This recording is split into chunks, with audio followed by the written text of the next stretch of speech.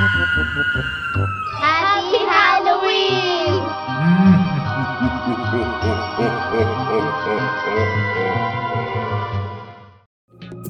You are now tuned in to Poppy Chulo Radio, your web portal for the best in pop culture news and interviews. So don't call us heroes, we're something else. We're legends. Who writes this crap anyway? The following is a Poppy Chulo Radio original program. The views and opinions expressed in the commentaries and or interviews in the following program are solely those of the individuals and are not views of Poppy Chulo Radio, its parent, affiliate, or subsidiary companies.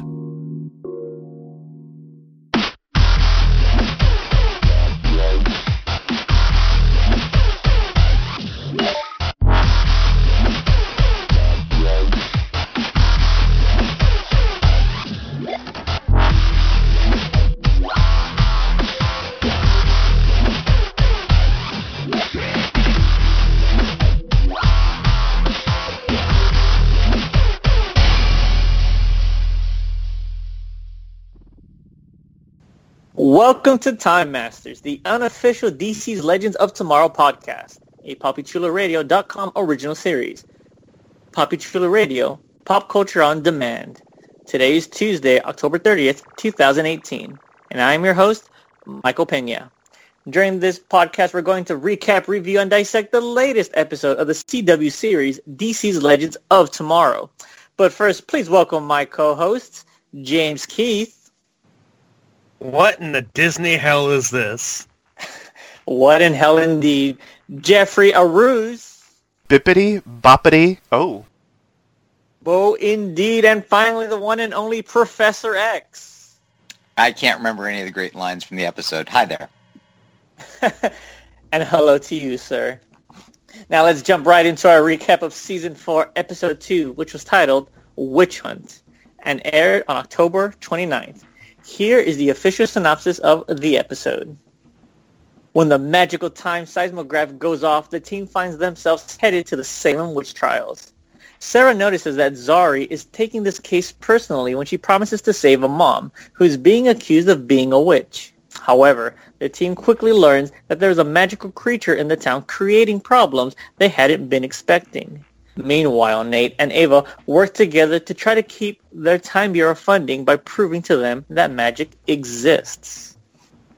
Now let's check in on the ratings for Season 4, Episode 2. This episode was viewed by 966,000 total viewers and 0.3 in the demo rating.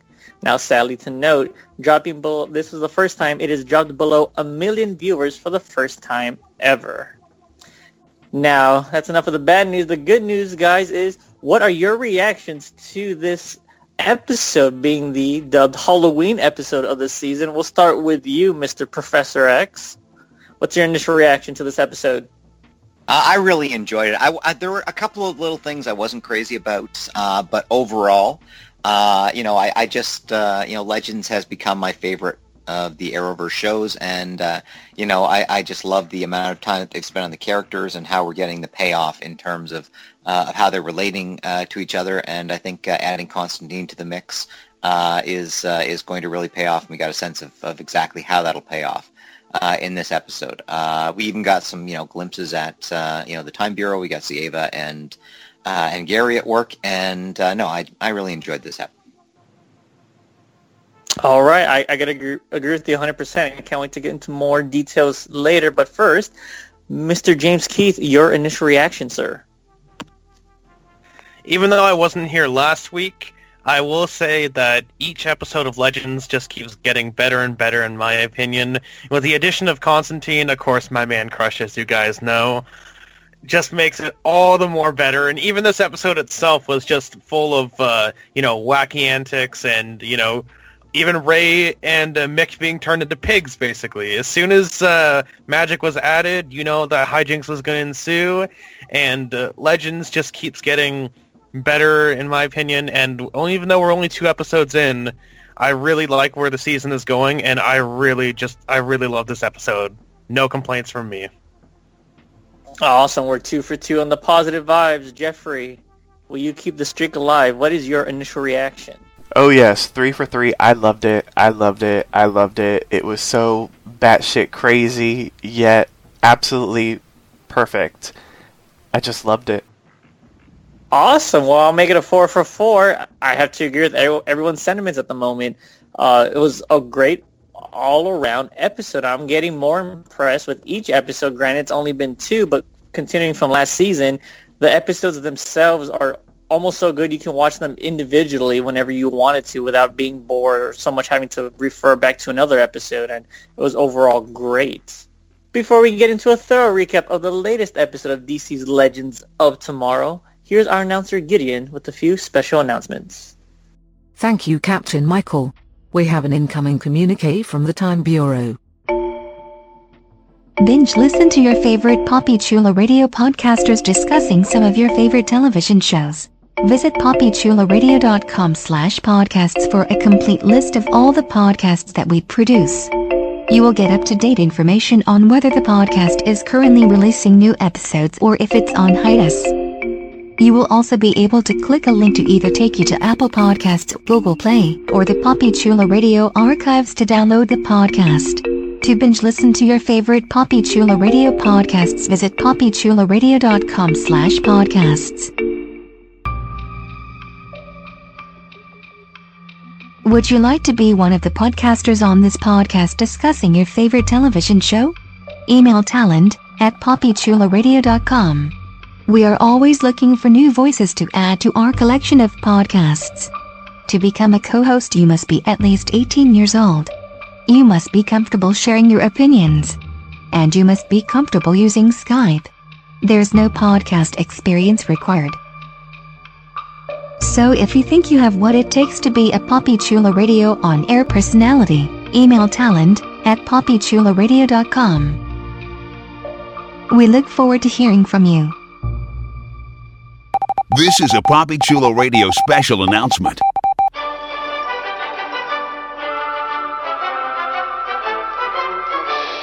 PoppyChulaRadio.com is currently looking to expand its web presence, and we're looking for your help.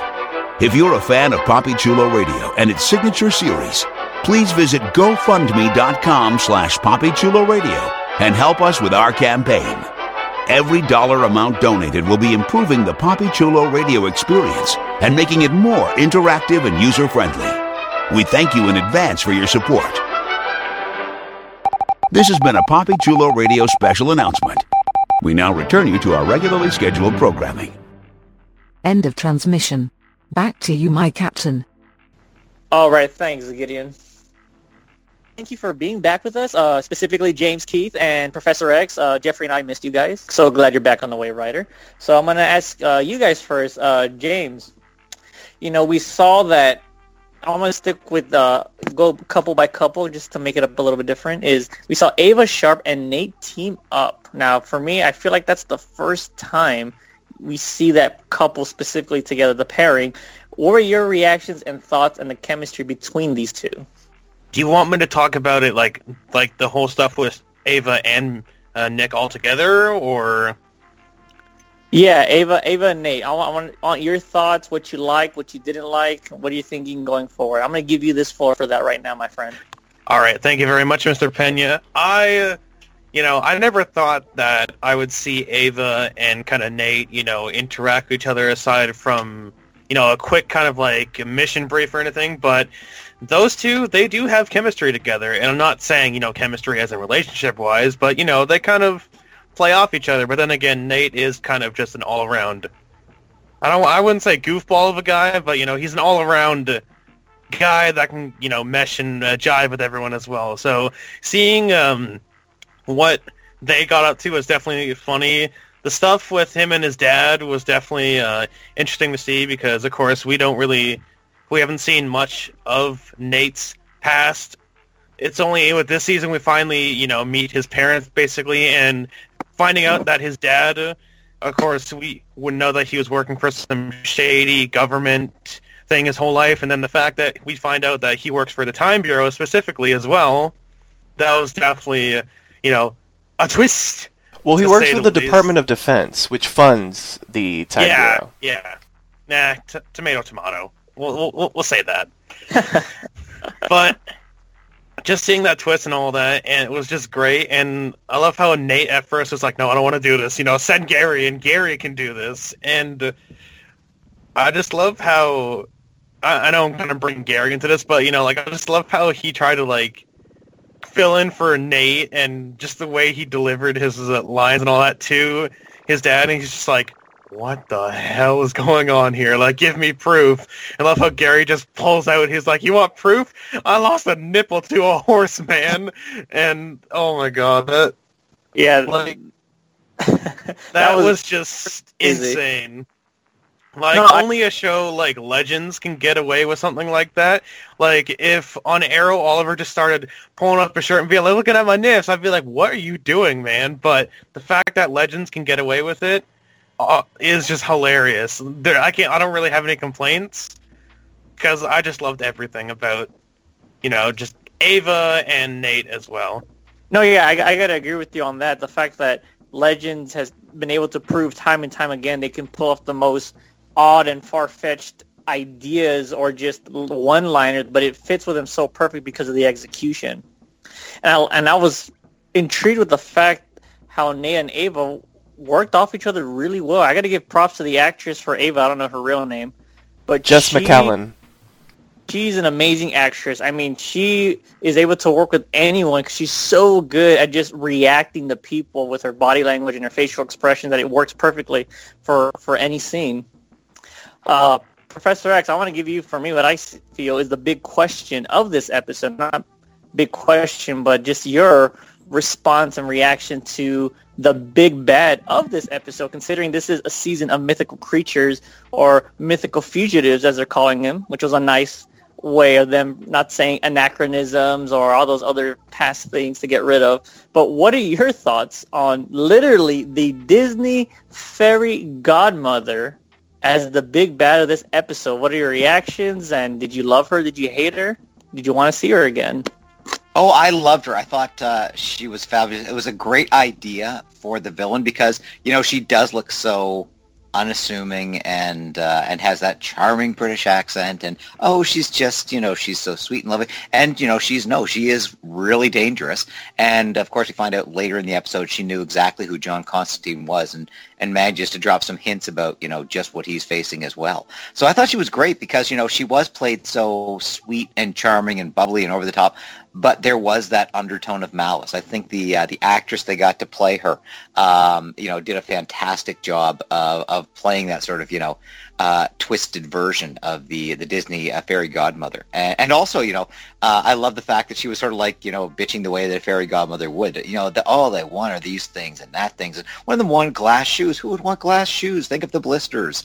It was a really great take on, you know, the notion of a fairy godmother and what would happen to that character if she got pissed off at. But unfortunately, her nature is that she has to serve someone. She has to, you know, do the bidding of someone else. And that was, you know, a great restriction on her power. And, oh no, I just loved that woman. I thought she and John Constantine had a great chemistry with each other. And I found myself wondering, are they like actors who've worked together in the past, you know, in British theater or British movies or something like that? Because they just seem to have such a great vibe with each other that I really loved. Oh, yeah, you hit the nail on the head right there. You know, the interactions were awesome, and this actress who played the fairy godmother, it was so well done that you learn new things about the character if they truly even exist. And as you mentioned, they put the restrictions on her, which I felt like were perfect because she was all powerful, but only to the limit of whoever her host body was. And I thought that was, I mean, really intriguing, and the fact that they legitimately brought up the Disney story per se, and you know what went down and how she kind of got pissed off. And you always wonder, you know, do those stories ever have an actual happy ending? And we're slowly learning they really don't. Jeff, real quickly, do you have any thoughts on Mary Poppins? Not Mary Poppins, I'm so sorry. The fairy godmother, the bippity boppity boop lady, in this episode. You know, what were your thoughts about it? Oh, she was fantastic. Everything about her was pitch perfect. The singing, the overly saccharinely sweetness, you know, laced with the sinister, just undertones. She was just fantastic. She played it well. I loved everything about her. I just thought she was so much fun. And Something that I thought was interesting because, in like Cinderella and that kind of thing, you don't really think about like the actual quote-unquote rules of the fairy godmother. So I like that they kind of made her magical rules kind of like a genie. And I wasn't sure if that's where they were going to go specifically. Like, I wasn't sure if they were going to end up classifying her, magically speaking, as like a genie. I was kind of waiting for them to go that route, but they didn't. They actually still classified her as a fairy godmother, and I guess there's this class of fairies that have this special designation in the magical mystical world that is being featured on Legends, and I really like that. I like that she has her own mythology. I thought it was really interesting. Yeah, it really was, and I'm liking the fact, and I hope they go more in depth as they go further, because the unicorn, there wasn't so much of a background, but with this magical, mythical fugitive, there was a background. So I'm hoping they go into a deeper dive every time, which would be pretty cool to find out, and eventually find out who's after John Constantine. I know. I want an Aswang, like, fast.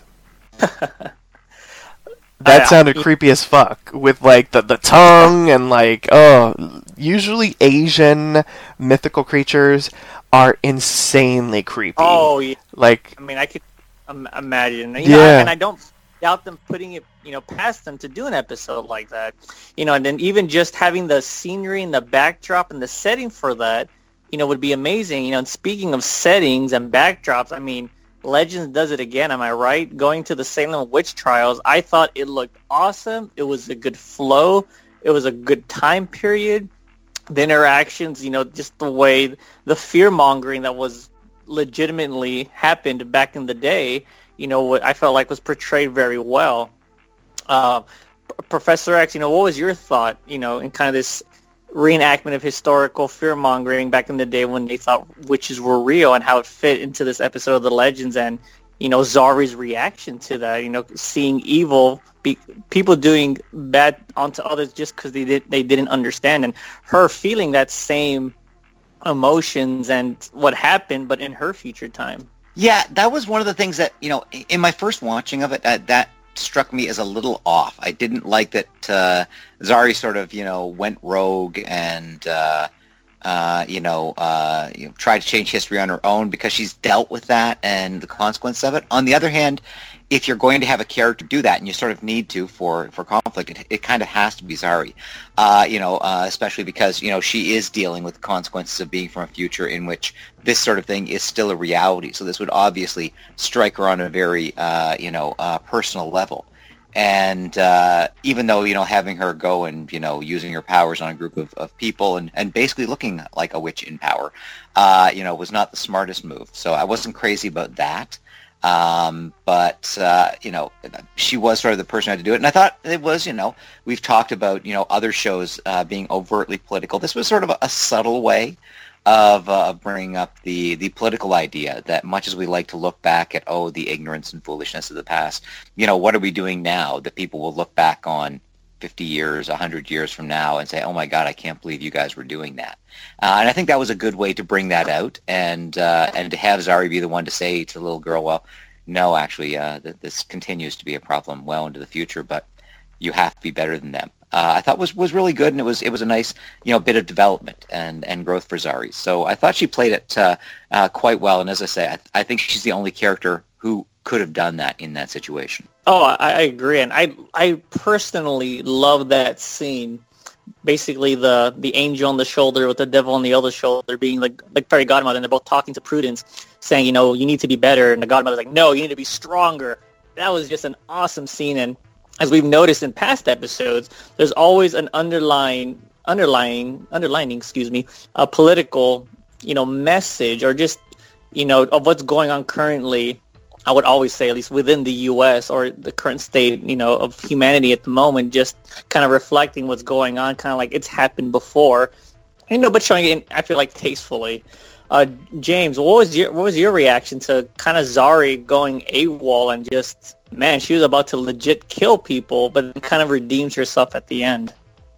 This one, or this part, I kind of understood why she would go a little bit rogue, but I'm glad that, she I like how at first she tried to be like, the not necessarily the puppet string master, but she tried to like make it look like the mother. She was doing the wind magic and all that, and then she finally just like, screw this, and she started like showing herself. It's like, it was me, it was all me, come at me, and all that. And I like how eventually, like, I didn't know she could actually like suck the wind or the air out of people. Like, that was kind of like cool to see, but at the same time, it's like, ooh, wow. That was so awesome. Don't piss her off. She can kill you. That was amazing.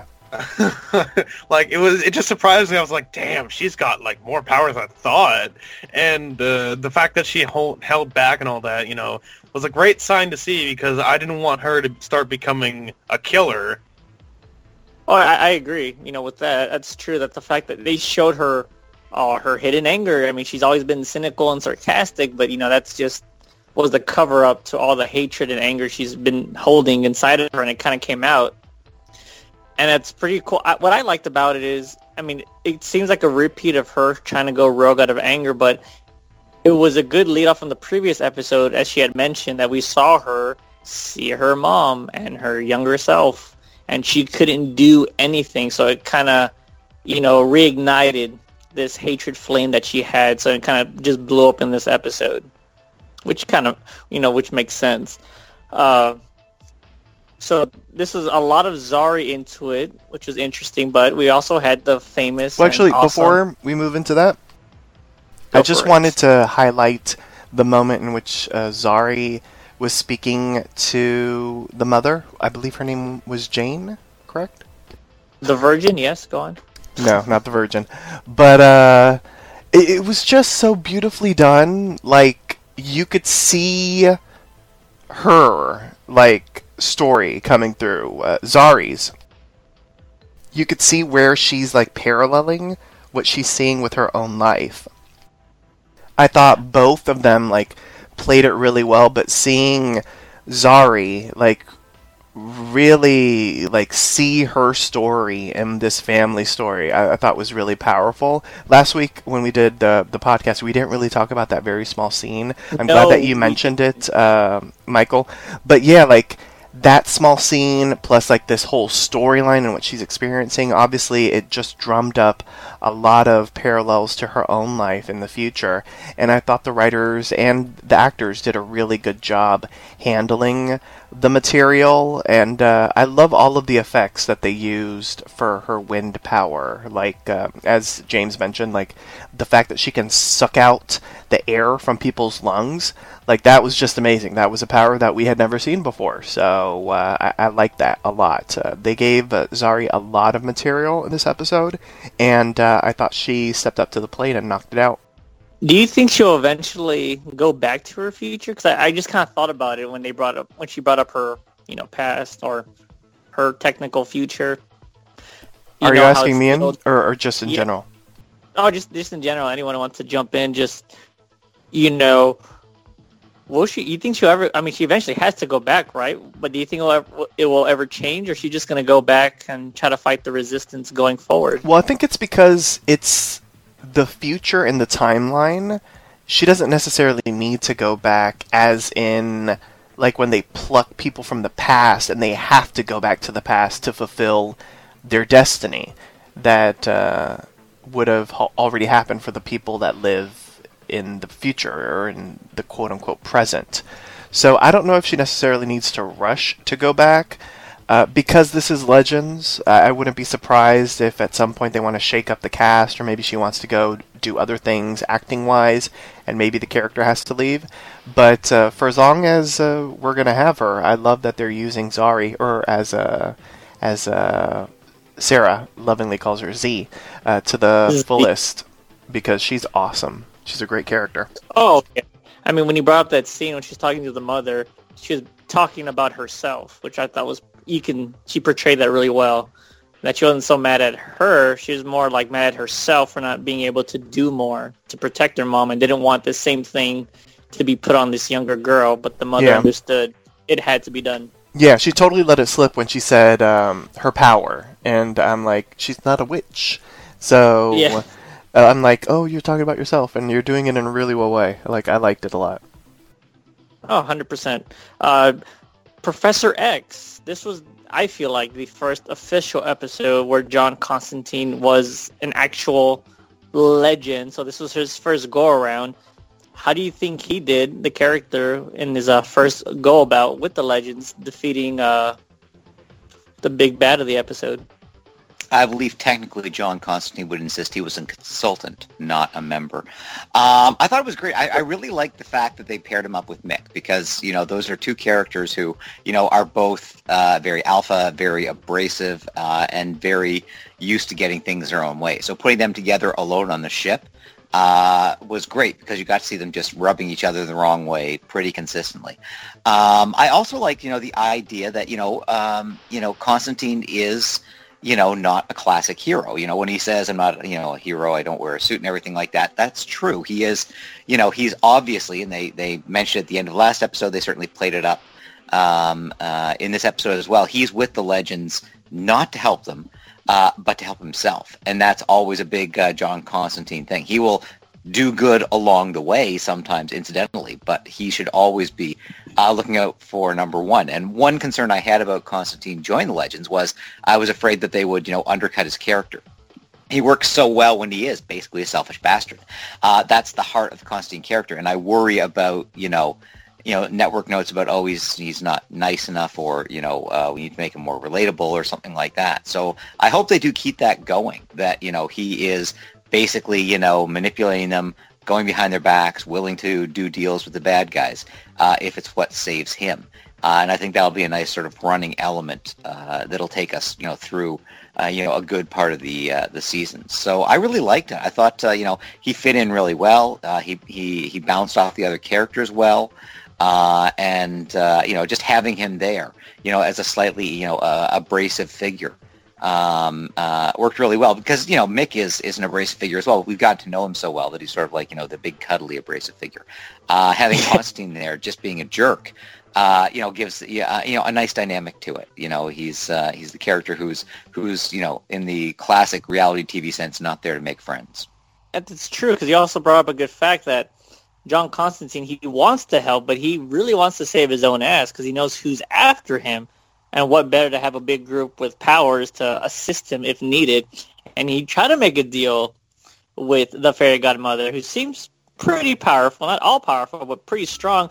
But even she chose hell over helping Constantine. What did you think of that revelation, Professor X? When that little interaction happened, she kind of revealed, like, I'd rather be with the devil and suffer than go against the guy who's after you. I thought that was nicely done, and again, it's sort of, they sort of dropped a little hint, the I'm coming for you, Johnny, at the end of the first episode, but then sort of, playing up the idea that, whatever is coming for Constantine, it's obviously, not that he's fearful for no reason. It's something that is scaring even other scary creatures, and I think that was a really good way of establishing, the threat that he's facing. And the fact that he is willing to, do deals and manipulate behind the scenes in order to protect himself, which, as I say, is a very John Constantine thing to do. So I thought, that was very nicely done to reinforce the level of threat, because it was sort of thrown in at the end of the last episode. It wasn't clear just how bad it would be. And I don't know if it's going to be like a big bad for the season or anything like that, but I thought having it come out of her mouth, as a very powerful creature who is willing to pass up, is willing to go to hell rather than stay and help him because what he's facing is so much worse than that. I thought that was a very clever way to sort of subtly ramp up the threat that Constantine is facing. Sure, good points. And to stick on Constantine, James, Keith, I'm going to ask you now. I could be reading too much into it. I normally do, but I ask the questions anyways. John Constantine mentioned that he's just a consultant at the moment and there to help when needed, or if needed, at least for the season. And I wonder, do you think, is it possibly a way the producers, the directors, or the writers are kind of test running John Constantine as a member of the Legends to see how the audience reacts to him? I definitely kind of agree if they're kind of going with that angle, because it seemed like when they first announced season 4 and that he was going to be on there, they were like, he's a series regular, he's going to be part of the Legends, but now it kind of seems like they might like say that in the long run, but it seems like these first couple of episodes, they're kind of testing Jon out to see how people like him, and the fact that he's like, hold on, I'm not a legend, I'm just a consultant, don't get your hopes up. It kind of speaks on like two levels almost, but they did say that he was going to be, you know, like a series regular on season 4 of Legends, so I don't think they're going to kick him off like right now, because I don't know, they've probably done like they've probably filmed half of the season already, so I mean, they could, you know, like, if people don't like him, they could, like, you know, edit him out and all that, but I kind of doubt that's going to happen, because it seems like people really like, you know, Matt Ryan as John Constantine. You know, I'm one of those people. I talk about it all the time on this podcast and all that, and the consensus from... sorry? Right. No, I agree with you on that point, but do you think this season is sort of a test run for the producers and writers to see if maybe they'll keep him on more than this just one season? I definitely think that is also a possibility as well. We don't know if, like, John Constantine is going to be around after the season ends, but I kind of hope so. So we're just going to have to wait and see. You know, we don't all have Wave Riders. We can't see the future. We just got to let, you know, things play out as the way they are. Very true, very true. And to see how things play out, Mr. Nate has decided to take on another position, as it seems. Now, this surprised me, and it doesn't surprise me, and I kind of like it, and I kind of don't like it. Because to me, he's a legend, but now he's found himself as a Time Bureau. But you know what? It kind of fits, and I feel like they want to save on the special effects, on his super stealing up. And he's an okay hero, still doesn't know how to fight. But, Jeff, what are your reactions to this, and possibly Nate being on two teams, or mainly on the Time Bureau's team?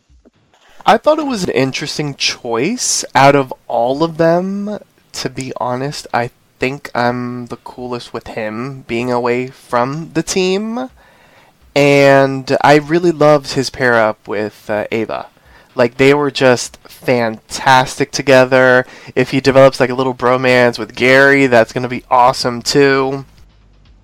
I like that they're giving him a more serious arc. Like, they're still keeping him kind of goofy and nerdy and geeky and that kind of thing, but they're giving him this really nice arc with his father. So if this allows him to bond a little bit more with Papa Hank, then I think I'm kind of cool with it. I am gonna miss his bro down with Ray and that kind of stuff, but I think I'm good with this. It sort of opens Ava's world a little bit more. It opens up the Time Bureau a little bit more, especially since they have this new, darker, more serious looking set for the Time Bureau. I'm kind of here for it. I think I'm gonna be pleased with what we're gonna see with Ava and Nate, just based off of the interactions in this episode. Like, their opening scene was fantastic, with him kind of crashing there, and the whole coconut oil. Oh, I think I'm going to try that. Like, it was just fantastic. They work really well together, so my interest is piqued when it comes to this pairing.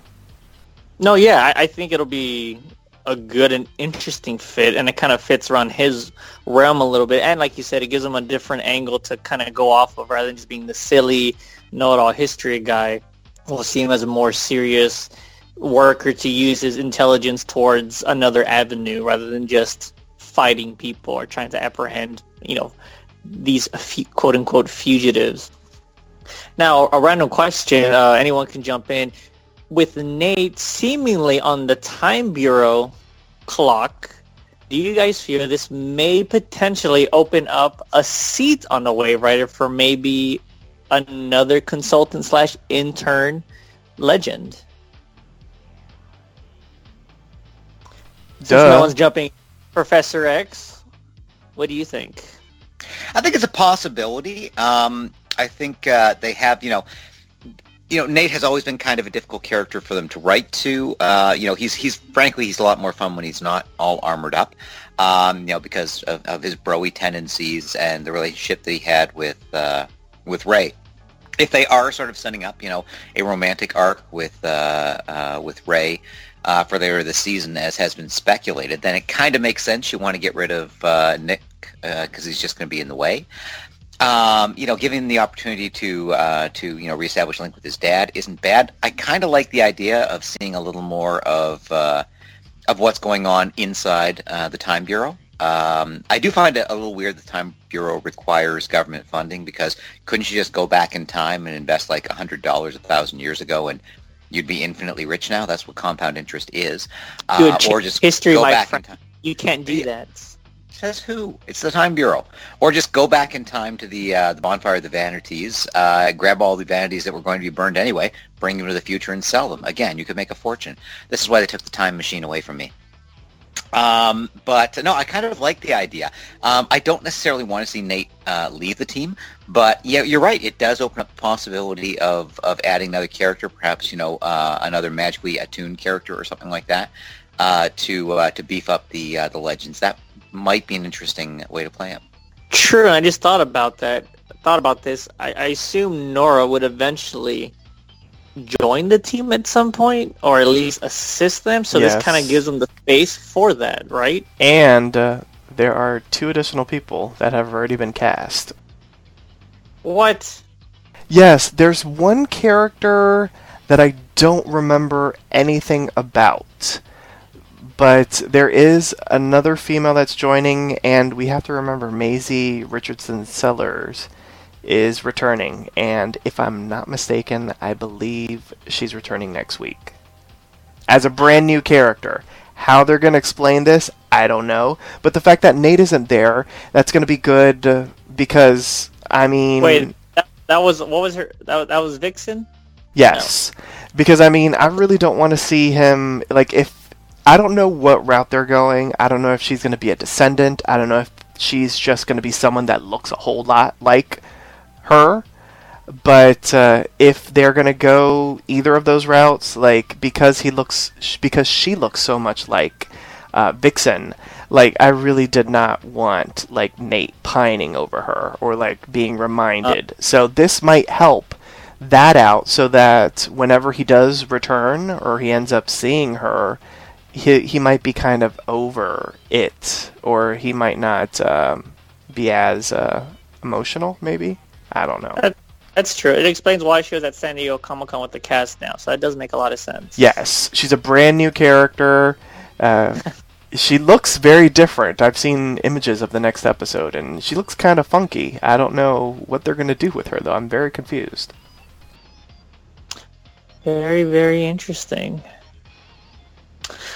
Well, so far it's been a good 2 episodes. I want to talk about something that's it's related, but not related to what happened in this episode.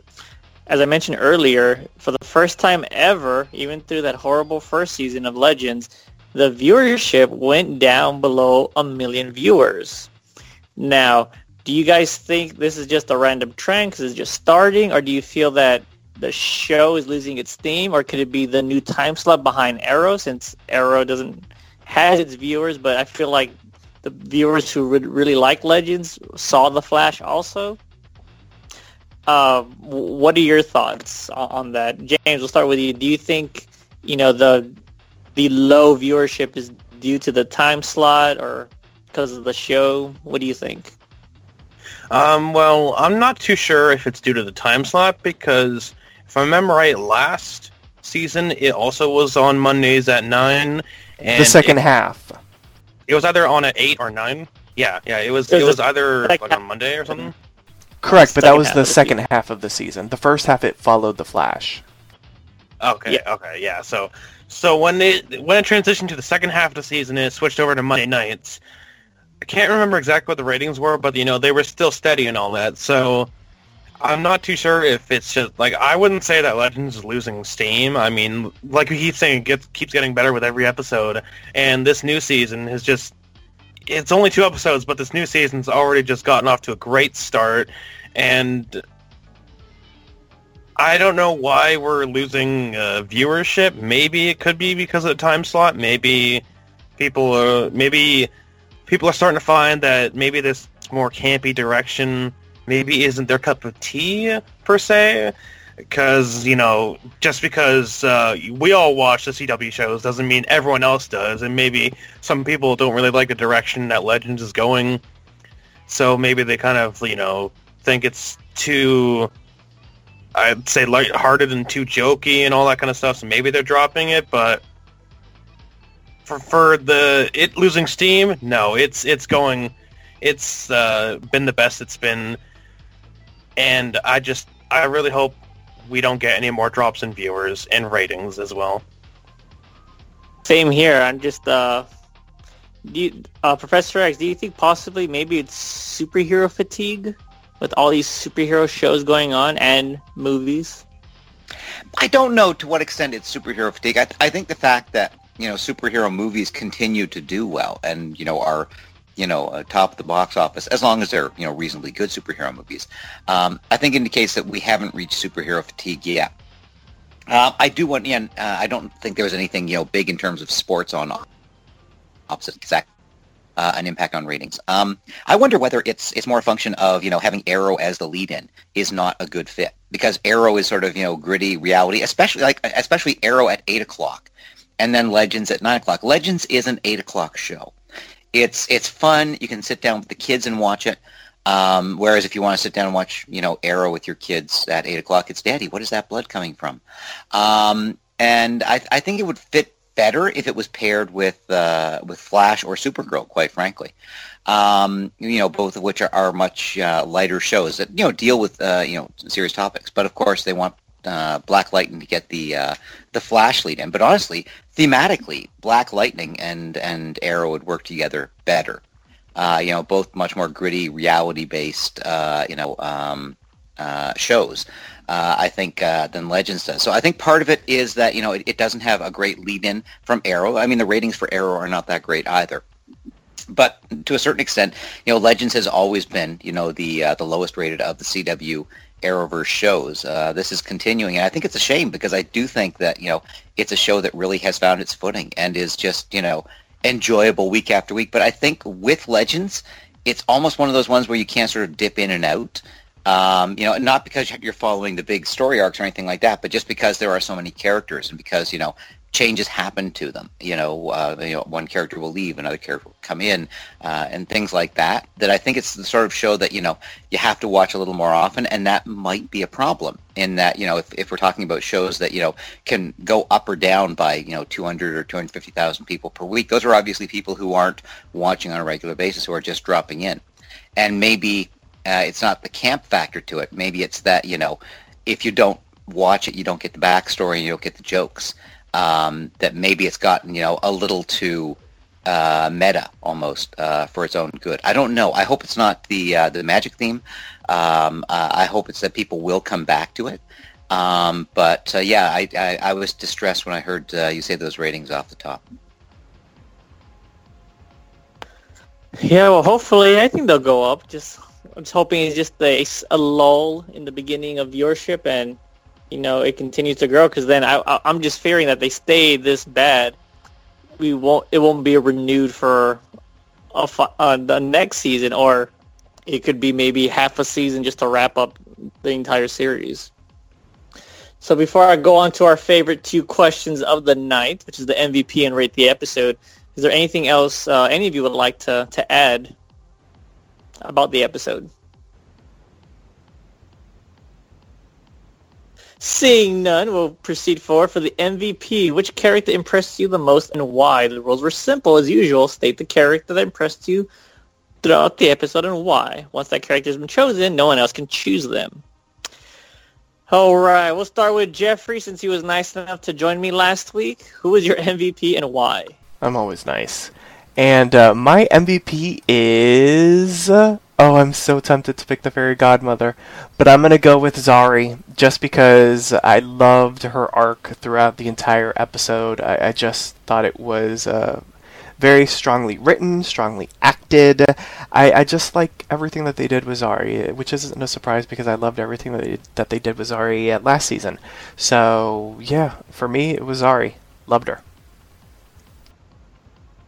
All right, let's see now with James Keith. Who's your MVP and why? Let's see. So many great choices this episode. So many great characters. But of course, I think I'm going to have to go with the cop-out choice, and I'm going to have to go with my boy, Mr. John Constantine himself. How's that a cop-out? Even though, because you guys would expect me to pick him because, I say I have because my he's your crush on lover. him. Yes, that's what I meant by a cop-out. But anyways, even though, he wasn't, always in the episode and, doing everything, he is kind of slowly growing to the legends. Of course, he came on the ship and he's like, no, not a legend just yet. I'm just a consultant. And then as soon as, Sarah was like, basically we're having problems. We think it's this. As soon as Constantine heard, it was like, heard what the problem was. Well, I can't speak. As soon as he heard what the problem was, his ears kind of perked up and he's like, oh, Matt, no, that's what it is. All right, I'm coming to help. And, the fact that Sarah didn't have to convince him or anything, he was just like, oh, there's a, some magic mishaps arrive. All right, let's go. Boom. And, and lend his assistance to everything. I kind of feel like this is kind of the season where, again, like we were talking earlier, they're going to test run John Constantine on Legends. So they're giving him some kind of time to grow and, morph with the team. So I'm happy to watch that unfold and see more hijinks from John Constantine because I love Matt Ryan. I love his portrayal of Constantine. He can do no wrong in my eyes. So that's why my MVP is going to be Mr. John Constantine. Predictable, but good job. I'm just kidding. Professor X, your MVP, sir. My MVP, and I just changed it as we were talking, is Sarah. I think, she was great. I think if you look at, and we were talking about, the show, from back in the dark old days, and if you look at how Sarah's character is developed, both as a leader and as a person, she had that very touching scene with Zari towards the end where she was just there as a friend, in a way that Sarah wouldn't have been a couple of seasons ago. Plus, we got to see her totally kick ass, even though she was wearing a full-length skirt. I'd kind of like to find out, and I don't know if there's any intentional element to this, but I would love to find out that this sort of, warmer, gentler Sarah is a function of her relationship with Ava. I would like to find out that that's rubbing off on her and just making her a happier, more contented person. I think that would be a very nice payoff for Sarah's character. Oh, very true. I agree 100%. And one thing I loved about Sarah in this episode was the corniness of her intro into talking about the Puritans. It was Puritan. Yeah, get ready to get your Puritan too much. Yeah, but it was beautiful. Only this show could pull that off, and it was the funniest line of the episode for me. My MVP of this episode, it's gonna be Nate. I enjoyed. He didn't have too much screen time, but the little he did have, it felt good. Like, it looked natural. It felt like it fit him. He looked more comfortable with it, and I felt like he did a good job. And I kind of like him in that time bureau position. And going forward, I'm hoping it does well for the character development and seeing how he continues to interact with Ava and Gary. Next, we have Rate Our Episode. You guys know what to do. Rate the episode from 1 to 10. If you really love it, give it a Golden Wave Rider. Professor X, we'll start with you. Rate the episode. I don't want to go too high, but damn it, I just really enjoyed this episode. I mean, the thing about Legends is that I will see myself sitting down and rewatching these episodes and laughing again and really enjoying it. So I'm going to, what the hell with it, 10 out of 10. All right, we got our number 10, the first 10 of the season. And just to let you guys know,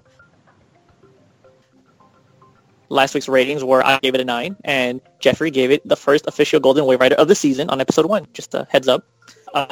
James, rate the episode, sir. I think I'm going to have to kind of agree with the professor on this one. I think it would kind of, I don't want to say obvious choice to give it a Golden Wave Rider, but I don't want to be handing out those golden ones a little too early in the season because of course we're only on the second episode. So I'm going to kind of dial myself back a little bit, and I'm just going to go with that 10 out of 10. It is and was a fantastic episode, again, full of hijinks, action, and all like comedy and all that. It's just a perfect blend of what I expect from, you know, not just like a DC show, but like just from like a show like Legends. Like I expect it to be just this kind of bonkers, but also serious kind of comedy-driven show, and it just continues to deliver each week. So 10 out of 10 for me. Was that a 10? Was that another 10? Yes, it was. It was You not a didn't pay 10. attention to anything Oh, James snap. Keith said. No, I did. Wow. Just I see how it is, Michael. I see how it is. not true. I don't instigate Mr. Jeff. So, you know what? I'm going to skip you. You don't get to rate the episode. I'm kidding. Jeff, rate this episode, sir. Well, I don't know what that was earlier. Maybe that was you trying to shade me or bully me into not doing it again. But No, your it was to threats. acknowledge that in case they gave it a Golden Wave Rider, so they wouldn't say the first of the season, which in fact it Oh, would okay. be Well, there true. you go. That's Well, why, sir. just in case if you were trying to bully me, it didn't work because I'm giving it a fucking Golden Wave Rider. It was so good. I loved it. It's instantly, immediately rewatchable. It was a whole lot of fun. It was fun, crazy, goofy, over the top, campy, all those fantastic terms. But it also had a lot of heart. I loved the stuff with Zari. It was just beautifully written, and her heart-to-heart with Sarah was also really good as well. Just everything. Even Constantine and Mick. Just fantastic. Loved it. Golden. Nice. Well, I'm going to keep this good vibe going. Not the Golden Wave Rider, but I will give it a 10. It was a great episode. Had a lot of fun.